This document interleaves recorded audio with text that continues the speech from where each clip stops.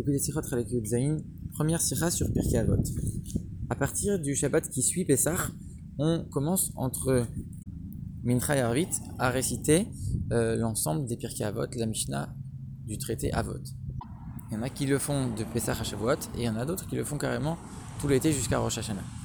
Et chaque semaine avant de commencer le chapitre du traité Avot en question, on commence en introduisant par une Mishnah qui dit Kol Israël, Yesh Lahem Chelek Le'olam Haba, tout juif a une part au monde futur.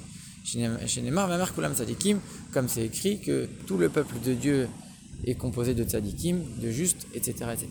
Donc la question que le Rabbi pose elle est la suivante. Pourquoi on récite cette Mishnah avant chaque chapitre de Avot? Ça voudrait dire que cette Mishnah, finalement, elle a un lien avec tout l'ensemble de ce traité de Avot. Donc finalement, quel est son lien avec l'ensemble du traité des Pirkei Avot? Alors pour comprendre ça, il faut comprendre c'est quoi les Pirkei Avot. Alors il y a deux manières de définir les Pirkei Avot. Il y en a qui vont dire, comme le Barthénoura par exemple, qui vont dire qu'en vérité c'est des paroles de moussar, c'est des paroles d'éthique, des paroles de bonne valeur, de bonne conduite. Et en vérité c'est pas inhérent au peuple juif. Et il y a même plein de non-juifs qui ont fait un certain nombre de livres sur ces valeurs-là, et c'est quelque chose qui est bon de rappeler régulièrement. Ça évite de tomber dans certains traits de caractère qui sont malsains, etc. Et il y en a d'autres qui vont dire, en vérité les deux sont vrais, il y en a d'autres qui vont dire que c'est un livre qui nous apprend, c'est une Mishnah qui nous apprend à faire plus que ce que la Torah demande, à aller un peu plus loin, à être plus pieux, plus racide. C'est les choses qui sont au-delà de la stricte loi, c'est ça Pirkei Avot. Et ça, ces deux raisons-là, on les retrouve dans la raison de cette coutume de lire les Pirkei Avot entre Pessah et Shavuot ou alors tout l'été. La première raison, elle dit que quand ça arrive, la période estivale, alors les gens ils ont tendance un peu à se relâcher, à se détendre et dans leur service de Dieu, ils diminuent un petit peu.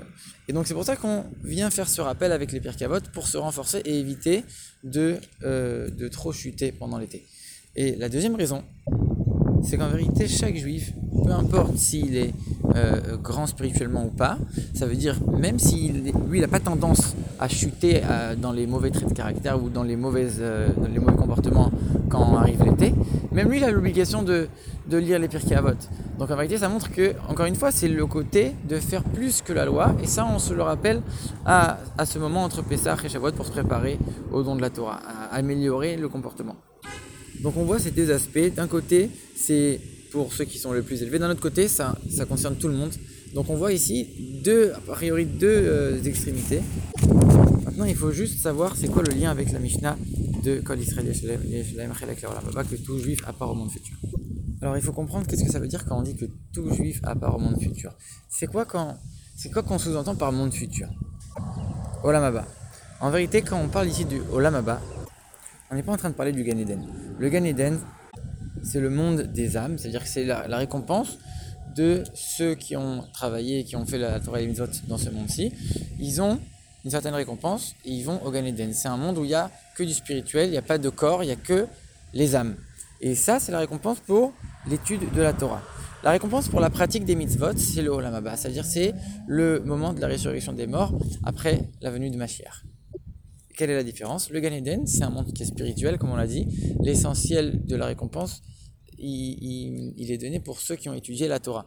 Donc c'est une récompense pour l'étude. L'étude, c'est spirituel. Ça fait jouer l'intellect. Donc on comprend que c'est un monde qui est uniquement le monde des âmes, et c'est un monde spirituel. Alors que le Olam Haba, comme c'est la récompense pour les mitzvot c'est des actions matérielles faites avec le corps. Alors ce sera un monde de la résurrection où il y aura le corps et l'âme ensemble. Et pour atteindre le Gan Eden, il faut un certain niveau, c'est pas n'importe qui peut y arriver, parce qu'on comprend très bien que dans l'étude, il y a plusieurs niveaux de compréhension, plusieurs niveaux de spiritualité. Par contre, en ce qui concerne le Olam Haba, on dit que tout juif aura part au Olam Haba. Pourquoi? Parce que quand on regarde l'action, chaque juif, il est au même niveau dans l'action. L'action, finalement, c'est quelque chose d'extérieur, et tout le monde l'a fait de la même manière.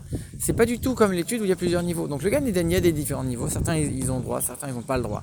Parce que c'est une récompense pour l'étude dans laquelle il y a plusieurs niveaux différents. Alors que le Olam Haba, comme ça récompense les actions et que chaque juif fait les mêmes actions quand il fait la Torah et les mitzvot, alors à ce moment-là, tout juif pourra prendre part au Olam Haba et ce sera après la venue de Mashiach. Maintenant, la question que le Rabbi pose, elle est la suivante. Comment c'est possible que le Olam Haba puisse être plus grand que le Gan Eden. La récompense du Olam Haba, elle est plus grande et plus haute, plus élevée, plus forte, plus extraordinaire que le Gan Eden. A priori, c'est complètement contradictoire. Le Gan Eden, tu me dis, c'est pas n'importe qui peut y arriver. C'est quelque chose de très élitiste. C'est réservé uniquement pour les plus grands.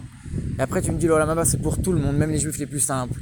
Et tu me dis, le Olam Haba, il est plus grand que le Gan Eden. Comment c'est possible une telle chose?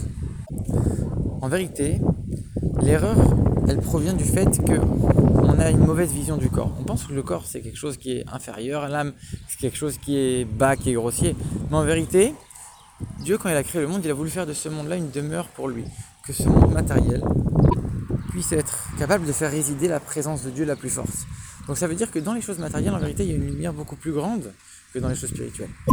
Parce que c'est ça l'intention de Dieu en créant le monde, c'est justement ce monde matériel, le corps matériel du juif. Et les actions des mitzvot, les comportements matériels, les actions plutôt que l'intellect, plutôt que l'étude, en vérité, se permettent d'accomplir profondément l'intention pour laquelle Dieu a créé le monde. Donc c'est beaucoup plus fort, beaucoup plus grand finalement. Donc on comprend que le Olam Haba, c'est une récompense qui est plus grande. C'est un niveau qui est beaucoup plus haut finalement.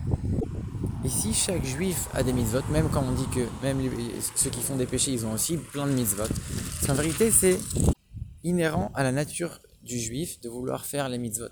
Puisque comme l'essence du juif est connectée avec l'essence de Dieu, et que l'essence de Dieu, elle a voulu faire de ce monde-là une demeure pour la présence divine, donc n'importe quel juif ressent ce besoin d'avoir des actions matérielles pour faire de ce monde-là une demeure pour lui, une demeure pour Dieu. Et donc, c'est pour ça que n'importe quel juif peut avoir part à ce monde futur.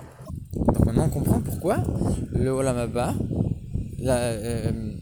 quand on récompensera chaque juif pour les mitzvot qu'il a fait, il y aura des âmes dans un corps. Aujourd'hui, la source spirituelle du corps, elle est complètement cachée, donc dans notre tête, c'est quelque chose qui est très inférieur, qui est très grossier.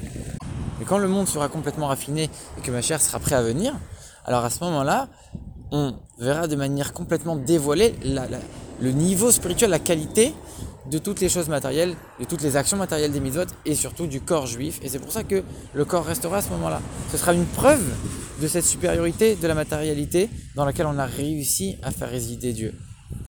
Maintenant, on comprend pourquoi on va lire ça juste avant de réciter les Pirkei Avot. On est en train de dire clairement, chaque juif a part au monde futur, chaque juif a un lien avec ce raffinement du monde.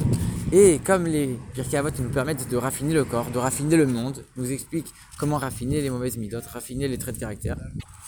On vient nous apprendre, sache que aucun juif n'est exempt de ce travail. Ni le juif le plus bas, en vérité même lui il peut réussir à raffiner son corps. Et il n'y a personne qui peut dire qu'il n'y arrivera pas. Chaque juif il est apte à ça puisque c'est inhérent à son essence.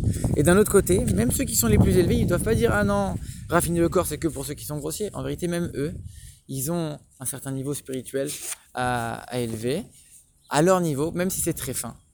Et c'est pour ça que la fin de cette Mishnah Kol Israël elle termine en disant Ma'asiyada Leitpaer, que les juifs c'est l'œuvre de mes mains. Dieu il dit c'est l'œuvre de mes mains, Leitpaer, et je m'en glorifie. C'est-à-dire que la plus grande gloire de Dieu en vérité, elle s'exprime dans l'action matérielle qu'il a eue, c'est-à-dire le corps des juifs. Et donc on voit qu'en vérité il y a aucun juif qui peut être écarté de cette étude des Pirkei Avot et de son contenu. C'est pour ça qu'on rappelle au début en disant Kol Israël Yeshlem Chelek L'Olam Haba, chaque juif a une part au monde futur. Chaque juif a une part dans l'œuvre de créer, de faire de ce monde-là une demeure pour Dieu.